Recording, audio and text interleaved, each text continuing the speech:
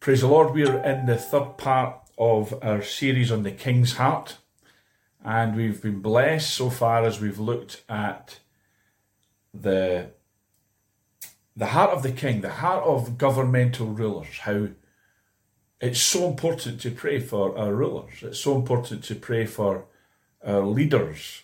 You know, we don't like to think of them as rulers in this 21st century, but in essence, that's what government is. And here in Britain, we live in a constitutional monarchy system where the Queen has ultimate power politically or governmentally, but not absolute power. And that's why we have a constitutional monarch. So the Queen signs off on legislation and law made by Parliament. But anyway, it says here, Proverbs 21, verse 1, which is our foundational text. It says, "The king's heart is in the hand of the Lord, as the rivers of water. He turneth it whithersoever he will." Now, we need to understand this is that God's will, in terms of governance, is well established in Scripture from places like Psalm 2, Psalm 149. We see that God wants national leaders to worship the Son, to embrace the Son.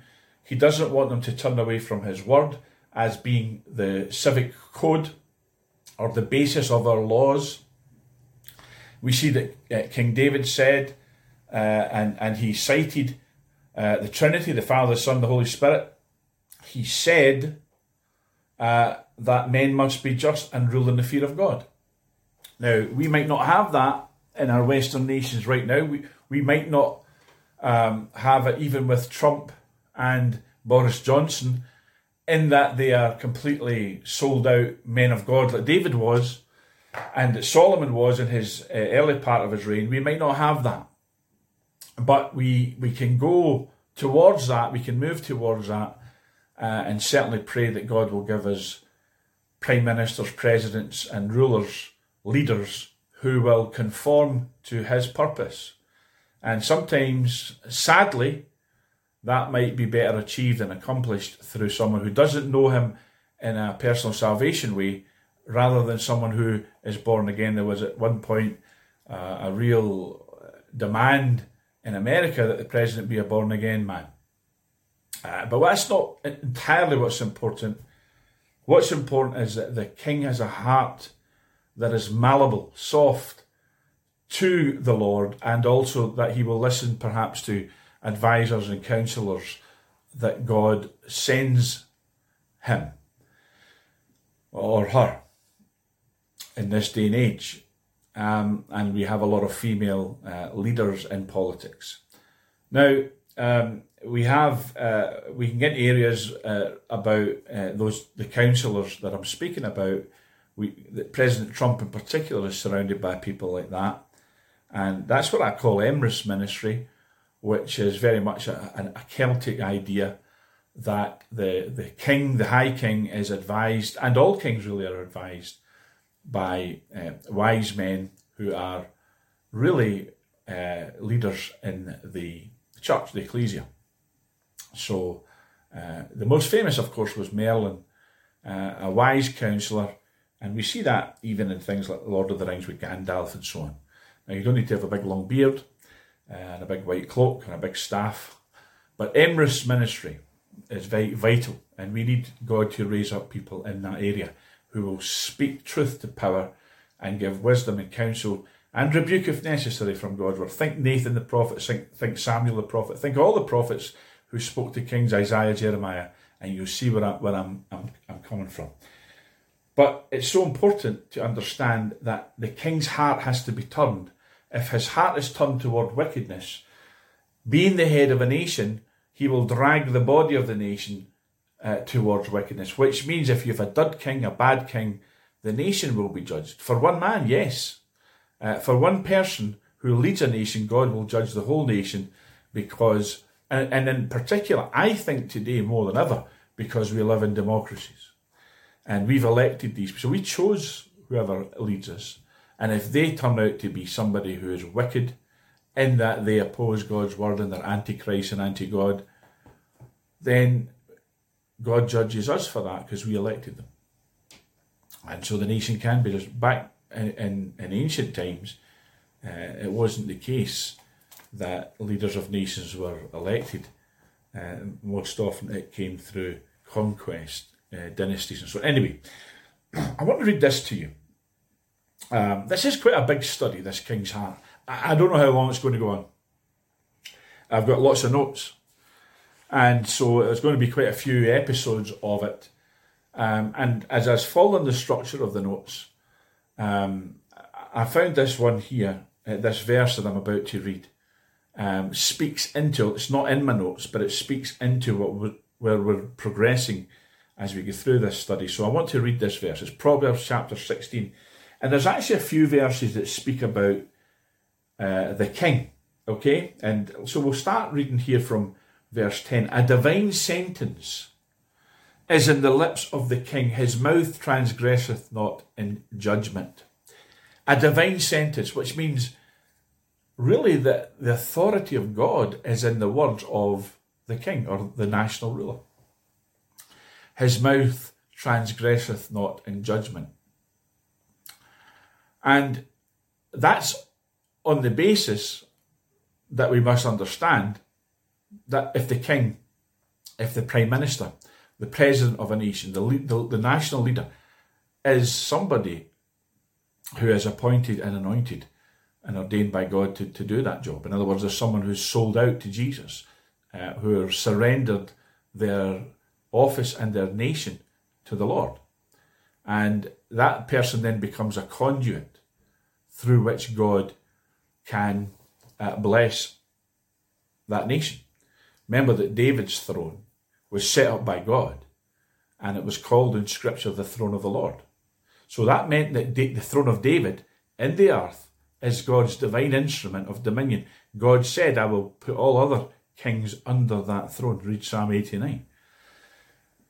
And so it's so important that the person, that the incumbent monarch on the throne or in high office is somebody who is intimate with the Lord, and somebody, or at least, as we said, somebody who will obey God's will, because then God can speak through that person and legislate through that person, particularly if that person steers the legislative arm of their nation, i.e. the law courts and so on, along the lines of God's word, and not create laws that are humanistic, socialistic, feministic, all these things, if that makes sense. All right.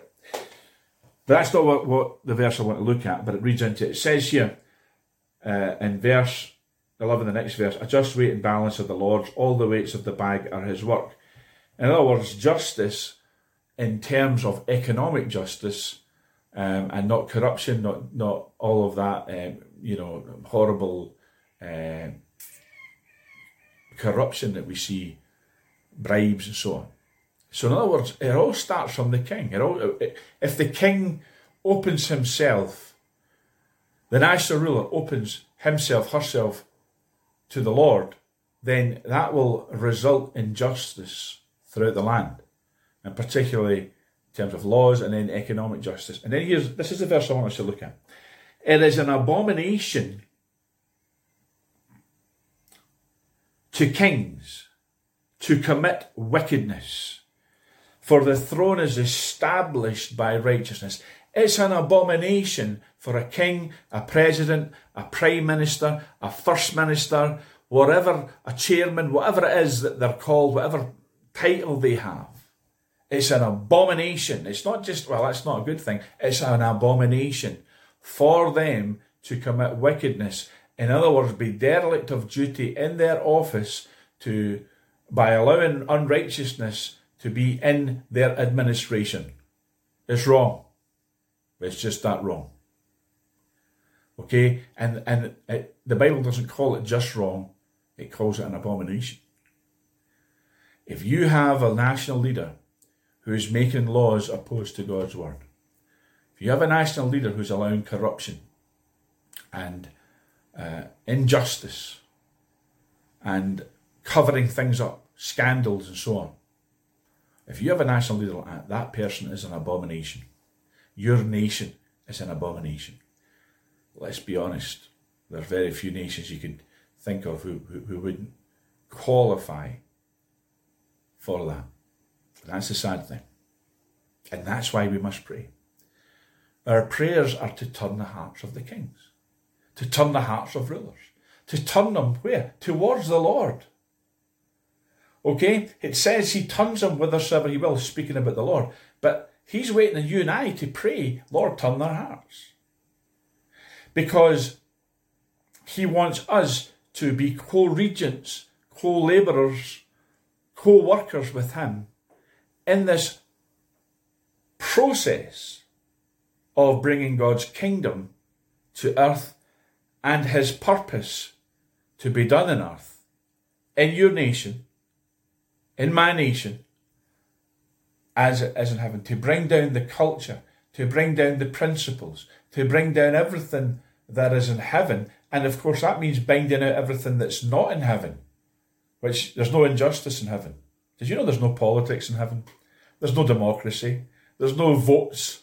There are no opposition parties. Jesus doesn't put himself up for re-election, every 1,000 years or every 10 years, or he is Lord forever. And so we need to see that reflected in our societies. What will that look like? How will that be accomplished? Well, that's really something that we have to figure out as we go along, because being realistic, a prayer sincerely meant and with intentionality and understanding that God's kingdom come and his will be done really is a prayer to eradicate and eliminate the system that we have today of democracy, which really just means that the people rule. And that's not a good thing, because what if all the people are, wicked, or the majority are wicked? Then we have wicked laws, wicked society, wicked culture. So we do need a theocracy of some kind. How it's going to look, and I'm not talking about an ecclesiocracy where we have, established churches running countries. I'm not talking about that. I'm talking about theocracy in that God rules.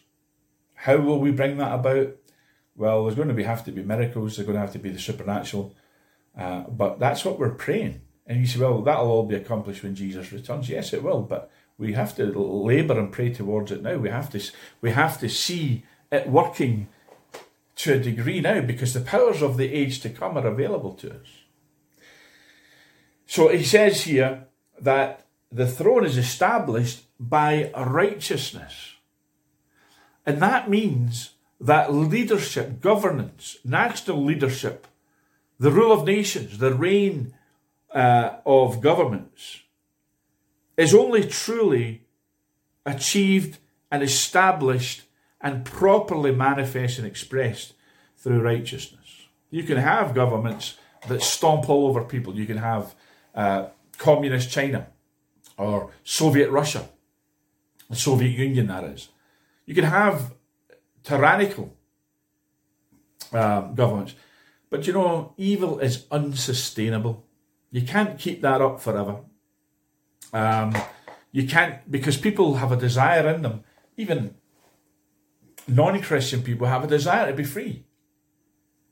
People will only accept Orwellian, dystopian governments for so long. There'll always be a resistance. We saw that during the Second World War, that people resisted Hitler's rule because it was tyrannical. You can't have despotical rule forever. You have to have freedom. But let me just say this to you. Freedom is not freedom to do what you want, and freedom from all laws and government. It's not that at all. Freedom is that you're not oppressed for being righteous and for conforming to God's word and being a Christian. And that's why the liberty that we seek as Christians is a liberty from being persecuted and oppressed by unrighteous government. Millions of people over the years have died for the faith, because they were oppressed by wicked governments. Many people in the Old Testament and in the New Testament lost their lives. The apostles, think about that. I've shared that recently. To be an apostle is a death sentence in the New Testament.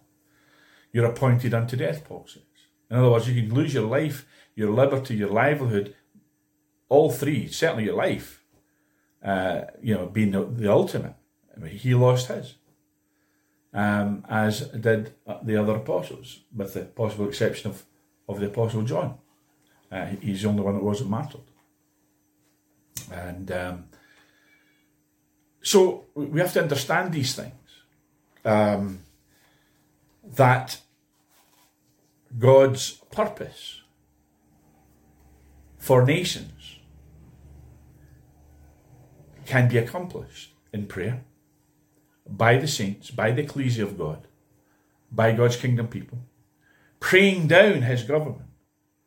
Not to, we're not going to start a militia, take up our guns, and physically overcome the governments where we live, fight their armies and all that. But we transform in the sense, how do we transform? By praying that the leader's heart be turned. I'm going to be looking at what happened to Solomon. Solomon's heart was turned, but it was turned the wrong way.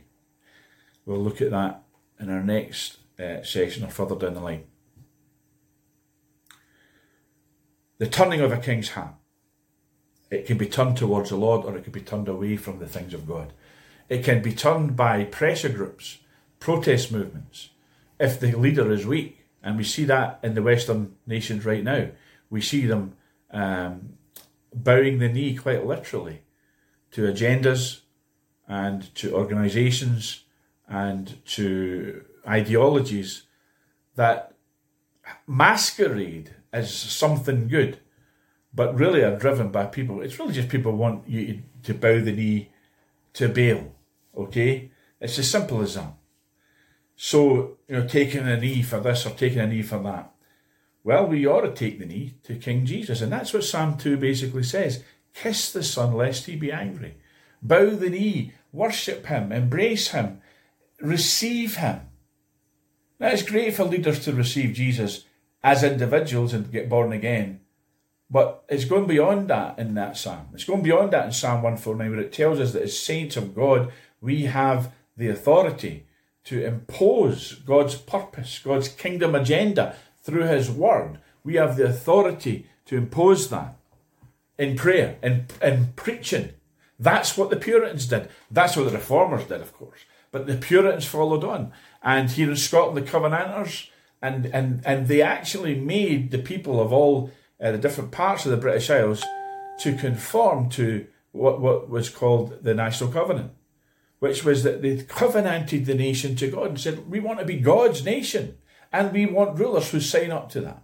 And they made Charles II sign up to it, and of course he reneged on it. That's why we had what we call in Scotland the killing times, where people were persecuted by government, by rulers, by kings, whose hearts were turned. Now, people will say Charles II's heart was never in signing the National Covenant. He did it for a political reason. But even if that's so, his heart was turned to wicked design. And that's why the Stuart dynasty, the Stuart line of kings, within the line of Davidic kings here in Britain, that's why they lost out to William III. And then, and they made the Hanoverian kings and so on. The Stuart dynasty lost, although our queen today is descended from the Stuarts, and of course, so was William, his wife. So that the Stuart, but the actual Stuart dynasty as such, and that's why Bonnie Prince Charlie tried to come into Scotland, and so on. But that the definition of the Stuart line was wiped out because Charles II, his heart was turned. He reneged on the covenant that he made with the people of God for King Jesus to be the head of the nation and the church. And the Stuarts didn't like that. They believed in the divine rule of kings. They were right, but they took it to an extreme. So the king's heart is so important. Now, we're talking here about kings. I'm talking about the Stuart line and so on. We're talking about Queen Elizabeth. We still have a monarchy in Britain. But in America, they rejected the monarchy. So they have a president. And other nations have different types of leaders. So the principle is that we pray for the leader's heart, the leader of the nation, and the leaders being other ministers of state, secretaries of state, whatever they're called. Pray for those who have the rule over you. 1 Timothy chapter 2. Why? That we may lead a peaceable life in all godliness and reverence or justice. We want justice on our streets. We want peace. Peace and justice come from praying for people, through praying for leaders. In other words, you pray for Scotland, you pray for England, you pray for Canada, you pray for New Zealand. Wherever you live, you pray for your nation, your country. You pray that God's blessing, God's favour, and salvation come, and revival and reformation, all these things, and transformation, kingdom transformation of society. You pray for those things by praying for the rulers, that they will embrace these things. And you say, well, what if they don't? Well, pray them out. Remove the wicked, replace them with the godly, Father, we pray, or replace them with those whose hearts will be open to you. Give us better leaders, give us better rulers. Change the guy that's there, change the woman that's there, or else give us better. Now, you can pray that. It's not a hard prayer to pray. You know, you don't need to get sackcloth and ashes on to do that. Just make that part of your prayer routine. Timothy, 1 Timothy chapter 2, Paul says, do that first. First of all, I exhort that first of all, don't pray for Auntie Jeannie's sore toe. You know, don't pray for that problem, you know, in your family and all that trivial stuff. It is trivial. I'm sorry, but it means a lot to me. Yes, but pray for it after you, because see, when you get God's big picture idea, then, and you're praying at that level where you should be if you're a mature saint of God, the small stuff is easily dealt with. Okay, but you know, this honour have all his saints, to deal at that global level, that planetary level, that international level, that, because you're not just praying from an earthbound perspective, you're praying God's kingdom, eternal glory realm purpose down onto the earth to transform society and to raise up righteous leadership. Your job as a believer is to pray for righteous leaders. When you get the opportunity, as you mature, God can open the door to these things. I remember, just share this as before I close, I remember years ago listening to Robert Slearden speaking about his first ever experience with the president of a nation, and he said in the message, it was in a cassette tape, if you remember those, for that to believe God, that you would have that opportunity to be sent before kings, before leaders. And I remember not long after I heard it, matter of days really, I'm standing in the airport, Houston International Airport, and standing right next to me was the First Minister of Scotland, Henry McLeish at the time. That shows you how long ago this was. And he was standing at no aides, no bodyguards, nobody knew who he was. You know, he's just standing there, casual dress, suitcases. And I said, and the Lord reminded me that just that, you know, the Robert Slearden message. And I said to the Lord, I said, Lord, do you have a message for me for this man? Should I? And the Lord says to me, no. He said, I don't have a message for you. I just wanted to show you how easy it was for me to put you before kings, before rulers. And in such a way that you wouldn't be stopped, you wouldn't be interfered with, you wouldn't be, you know, bodyguards holding you back, or you wouldn't be arrested. The man was there on his own, just as a private citizen. And you know, sometimes over the years I've thought maybe I should have said some things to him. But that's the point I'm trying to say. God can place you before rulers. You don't need Boris Johnson's mobile number. You don't need President Trump's red phone on his desk, you know, or his private email. You don't need these things. God can, you don't even need to meet them anyway. You can pray. You have access to their boss. Revelation chapter 1 verse 5. Jesus is the governor of the nations. Now you might say, some of this stuff, you know, is repetitive. Yes, it has to be. Until we get it into our heads. This is how God transforms nations, by transforming the governance of those nations, by transforming those who are in government, those who are in authority. That's why we have to pray for them. And the ones that are like Pharaoh, whose hearts are hard, God will remove them if you pray. I've seen it happen. I've seen God remove rulers like that. So, and that's what they fear. Let me just tell you right now, those that know about these things at that level, that's what they fear. They don't want a powerful church. They don't want an ecclesia praying like that. They don't want you and I thinking along those lines. They're happy for us to have our little meetings, our 3 hymns, and maybe a few worship choruses, and the Lord bless you. They want happy clappy meetings. They don't care as long as we don't start pushing into their territory, their realm. Let me tell you something right now. That territory, that realm, that's our realm. That's where we need to be focusing our attention. That's the whole point of 7 Mountain Transformation, stuff like that, is that we start to realise that as long as we let the world run with the ball, we're going to be playing the game that they want to play. We are not playing by the playbook of globalists, of socialist communists, billionaire, James Bond type, world domination maniacs. We're not playing by their game. This is a playbook. And we need to start understanding how to use this book to bring about God's purpose in the earth. Let's just have a quick word of prayer and then we'll leave this. Father, we just thank you for your truth in these matters, that your word declares what must be, not only in our individual lives, not only in our church lives, but Father, in the nations and in the governments and the king's palaces, that Father, Lord, transformation must come through the application of this playbook, Father. And it's not playing. This is serious beyond anything. Your word is our source. Your word is all authority to us. Teach us how to use it and speak it and preach it and proclaim it and decree it. Teach us how to pray using it. In the name of your Son, Jesus. Amen. The Lord bless you, folks.